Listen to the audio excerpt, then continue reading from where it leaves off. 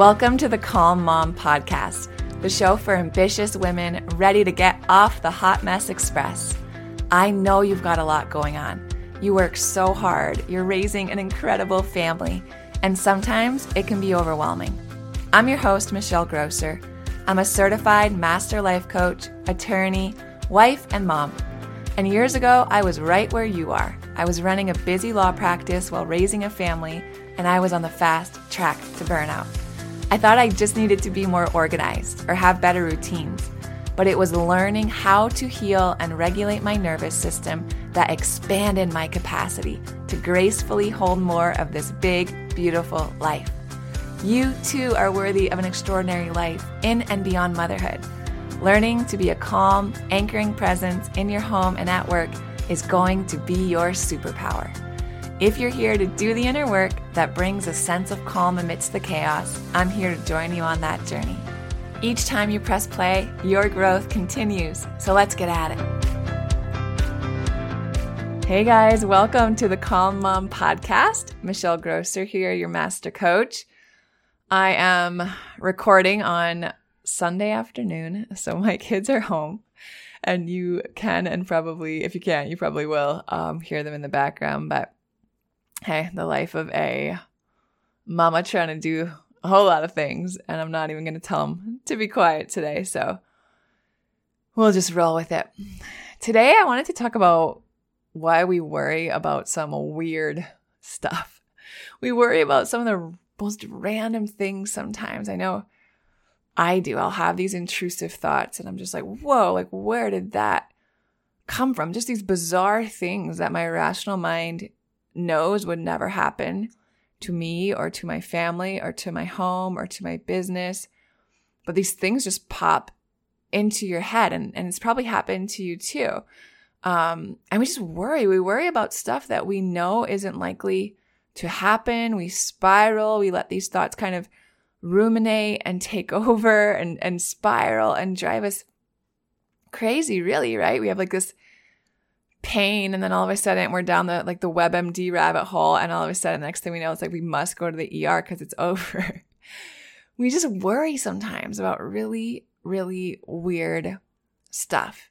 And if you're anything like me, you probably wonder, like, where is this coming from? Like, what is going on? Am I so jacked up? Like, where do these thoughts, these dark thoughts come from? Like, I know this isn't going to happen. So why is it that when I still worry about, I don't know, someone just running off with my kids in the middle of the night, or just like some weird stuff that goes through a parent's mind, a person's mind. I'm like, where did that come from? And that's what I kind of want to go through today. I want to give you some insight into why we have these intrusive thoughts, or a reason why we can have intrusive thoughts, a reason why we can be worrying often about maybe real threats, but also about just really weird, random stuff that we know isn't an actual threat, because awareness precedes choice. So when we know about it, then we can have the consciousness to decide if we want to do something about it. So let's start with neuroception. Neuroception is our body's ability, the way in which it's wired, to just constantly be scanning for dangers and threats. Right? We've talked about it on the podcast before, but our brain is wired for one primary thing, and that is to keep us alive, and that is to keep us safe, right? So it would make sense that our body is constantly scanning our environments for threats and for signals of danger or things that are safe, right? It's always just scanning for us. It's scanning for the red lights. It's scanning for the green lights. It's just scanning for ways in which it can help keep us safe. It's a really important job. The thing is that sometimes our brain doesn't really do a great job at distinguishing between something that is a perceived threat and something that is an actual threat. And one of the greatest areas of impact and influence on our neuroception and on how our body scans its environment for signals of danger or signals of threats is based on, surprise, surprise, our life history. So if we have had a less optimal life history throughout our childhood, adolescence, early adulthood, adulthood, it has a huge impact on what our body perceives as safe and what our body perceives as dangerous. So less optimal life history. What am I talking about? I'm talking about things like our attachment with our caregivers, right? If you had a non-secure attachment with your caregivers, if your caregivers were unreliable, if your caregivers were unwell, if you were parentified and you actually had to care for your parents, or you had to assume a role that a child shouldn't assume, if you had to walk on eggshells around your parents, if your parents were emotionally explosive or abusive, if you were meant to be seen but not heard, if your parents were actually real sources of threat and pain for you, right? All of those things form non-secure attachments, and they lead to our bodies scanning for danger in a different way. Any sort of traumatic experiences, right? Where we have this lack of felt safety in our bodies. And what happens then is we live in this dysregulated state because our sympathetic nervous system, our sympathetic response, that fight or flight, is continuously activated. And it's constantly releasing stress hormones into our body to keep us activated so we can be on alert, so when we can be safe.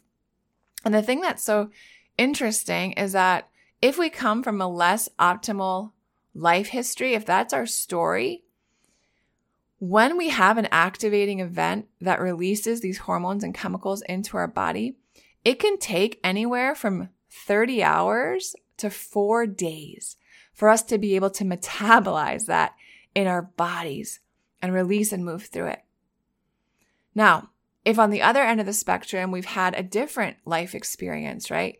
If we're someone who had what would be called an optimal life history, that means we function in a more regulated state. That means we had relatively secure attachments with our caregivers, good experiences, right? Through childhood and adolescence and early adulthood and adulthood. We just walk in a different sense of safety and well-being.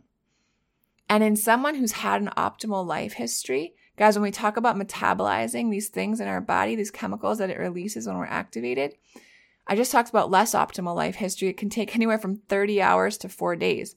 That's why when you get triggered, if you've had a less optimal life history, it can take more than a day. It will take more than a day, right? And up to 4 days for you to metabolize that and start to be able to think rationally again, to get out of fight or flight, right? If you have an optimal life history, max 6 hours. It can take up to 6 hours, and then you've been able to metabolize that venom, those chemicals, that activation in your body. So we can see how two different people can respond very, very differently to the same stimulus.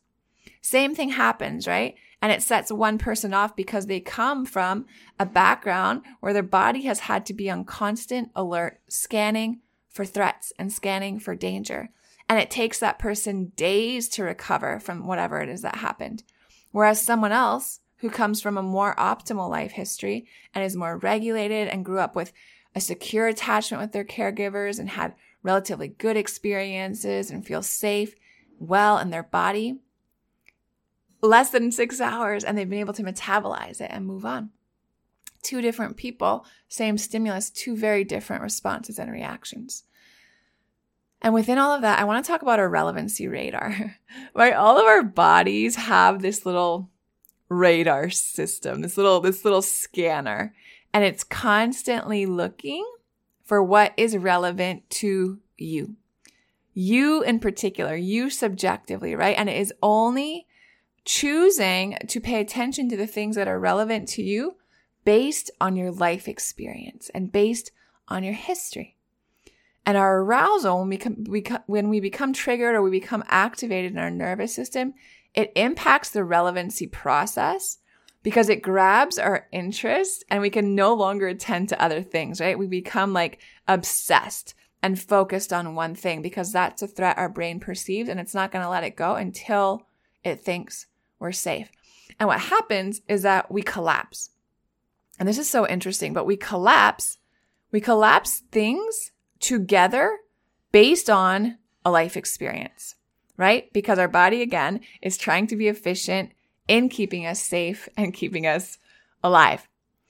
So because we continue to perceive the world as dangerous because of how we grew up, right? Because we're constantly seeking out threats, what happens is that we build a deeper brain connection that says, nope, like beep, beep, beep, alarm going off. The world is not safe. So what happens is we get stuck in this loop where we continue to activate our survival brain and our body, and it leads to living in these states of hyper and hypo arousal. So let's talk about this idea of collapse, because that really happens to us when we know in our rational brain, like, there's no reason for me to be worrying about this. I know I'm safe. I know my children are safe. I know my family is safe. I don't know why I'm feeling so uneasy about this, or why I'm having so much anxiety, or these really strange whack thoughts are coming into my head. And let's look at an example when we talk about this collapse. Let's say, for example, when you were a kid, your family took a trip to the desert and you went on a hike, right? And let's say you were like 10 years old, and while you're on that hike in the desert with your family, you were bit by a snake. I hate snakes. Let's say you were bit by a snake, and this was something that was really terrifying for you as a child. And your parents reacted with a lot of alarm, and it was this whole thing, and you didn't know if it was like, is it a poisonous snake? Is it a not poisonous snake? This hurts. I have, there's blood, like whatever it is, it was awful for you. But what happened in your brain, because it's seeking efficiency and keeping you safe, is your brain now has collapsed the desert with snake. The desert is now collapsed with snake. So every time you're in the desert, your body, your brain is going to be scanning and on the lookout that it's incredibly unsafe because there are snakes and you will get bit, right? That's its experience. And this is some weird, example for me to try to make the point for you guys. But think about your own past and your own history. What are things that you experienced where you didn't feel safe in your body, where you didn't feel like you could rely on your caregivers or other people, where you were bullied or experienced some sort of trauma in some way? You were ridiculed, you were embarrassed, right? You were told things that aren't true about who you are. You felt guilt, you felt shame. And notice how your brain is so good at scanning for these things now in adulthood, right? And sometimes we don't see the connection. But if we take a second to slow down and get curious, we'll notice that maybe there's been a collapse there, right? I was embarrassed public speaking in 6th grade. So now my body gets super activated public speaking because it's collapsed public speaking with being ridiculed or embarrassed. And it happens in all these different areas of our life. And it's why we find ourselves maybe worrying about things that we know as adults, right? As we stand there, we're like, I know this is safe, but it's still really activating some weird stuff going on inside of me. So that's how our survival brain would collapse things and make it seem like, right, it's perceiving this threat that may not actually be there now in the present. Have you ever caught yourself wondering why you do the things you do?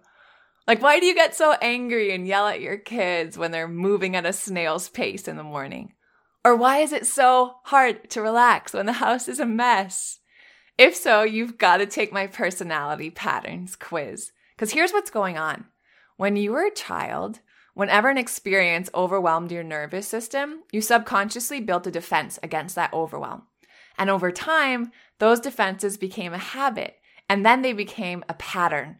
And now as an adult, what we think of as our personality is really actually often this defense pattern running the show. It's so interesting, right? There's 5 different personality patterns. And they're not personality types like the Enneagram or the Myers-Briggs, but rather they describe the safety strategy that you immediately go to when you start to feel overwhelmed. They don't describe who you are, but rather what's actually blocking who you are. And the good news is that once you take the quiz and you learn about your pattern, you can learn skills to break out of that pattern and then live and parent as your true and authentic self. So click on the quiz link in the show notes or go to michellegrosser.com/quiz now to take my 2-minute personality patterns quiz. But when you're in your learning brain, when you're not in that survival brain, the survival brain collapses. So now the desert is collapsed with the snake. But when we're in our learning brain, there's no adverse experiences with the desert, right? We're not on high alert. We can go for a hike in the desert and we can appreciate and admire its beauty. We can take pictures. We can feel a sense of peace and just being with nature. Two very different experiences that two very different people can have with the same stimulus, right? So it's not what's happening that matters. It's not so much our outer environment when we're having these intrusive thoughts or we're worrying and going down these spirals and ruminating. It's not so much what's going on around us, right? There's nothing that has happened in this moment that makes me terrified that my newborn is going to stop breathing, right? It's not so much what's happening right now. It's how my brain is perceiving it from my inner environment, from what's going on inside of me because of my life experience. So when we are in that survival brain, we're focused only on safety. That's it, right? Any threats to safety, that is our number one focus. So our perception of reality is collapsed. And it's collapsed based on whatever our own life experience has been, our past experiences, and we get stuck on it, right? We get stuck on it being our truth. And the truth is that it's often not the truth, right? It isn't congruent with what actually occurred. It doesn't mean that the desert is dangerous. It just means that you were in the desert and you were bit by a snake. It doesn't mean that everyone that goes into the desert is going to be bit by a snake. It doesn't mean the next time you go in a desert, you'll be bit by a snake. It just means that it happened. And our brains get wired and collapse these things together so that it doesn't happen again. And we need to be able to ask ourselves, like, is what happened to me and what I'm perceiving as truth actually truth, right? Is this actually congruent with reality, with what actually happened? Like, how do I know this is true or not, right? We can be quick to be triggered when we're in that survival brain. Our challenges and our setbacks seem really insurmountable. They seem huge. And the same is true when we're actually engaged with someone who's in that survival brain. Think about your partners and your spouses, right? It's hard to engage. It's hard to have a conversation. It's hard to have a disagreement with someone who's stuck in survival mode when their view of life is collapsed, right? When they associate things that are not necessarily dangerous with danger, if they're constantly fearing certain things that you know are not going to happen to them, it can be really hard. It can be really hard to repair behavior in that survival brain, right? Maybe they don't trust. Maybe everything's viewed as manipulation or control or dominance. And you kind of feel stuck and frustrated and you're not getting anywhere. But you don't want to go to war with people who are stuck in survival brain. It's not going to go anywhere. What you need to do, if you notice that you're interacting with someone who's in survival brain, because for whatever reason, they're less than optimal life history, they're activated, you got to get off the battlefield. You got to get off the battlefield because you will be perceived in that moment, as someone entering battle. And that's not what you want to do. But when we're able to regulate and function from not our survival brain based on the collapse of our life experiences, but our regulated learning brain, we can be focused on possibility, can be focused on constructive ways of relating to the world, ourselves, others, right? Our children, we can be open to seeing different sides and views of reality. We can be that calm mom. We can be receptive and curious, and we're just less likely to be triggered or bothered by life, right? Life's going to keep lifing. Challenges will come. Setbacks will come. And the same is true again with our engagement with others. When we are engaged with someone who's learned how to regulate their body, how to regulate their nervous system and access that learning brain, man, you're going to make progress, right? You're going to move towards solutions. You're going to grow together. And so we've all got to learn, right, through self-regulation exercises, how to show our body that it's safe. We know that our body does not speak a verbal language. We cannot just tell our bodies we're safe. We cannot just tell our bodies to calm down. Yes, that might be part of the process, but very rarely when we're in an activated state, does just telling ourselves to do something actually work. We have to show it. We can't just tell it, right? So in order for us to be able to move from this state of hypervigilance where we're constantly scanning, constantly looking for threats, because that's how we've been patterned, constantly perceiving danger, whether it's real or not, we have to show our body that it's safe. We have to show it that it's okay to put down this scanner. It doesn't need to be hypervigilant, right? Maybe I needed that help 30 years ago, but I don't need it anymore. I am safe now, right? I have people around me who are reliable. I am reliable.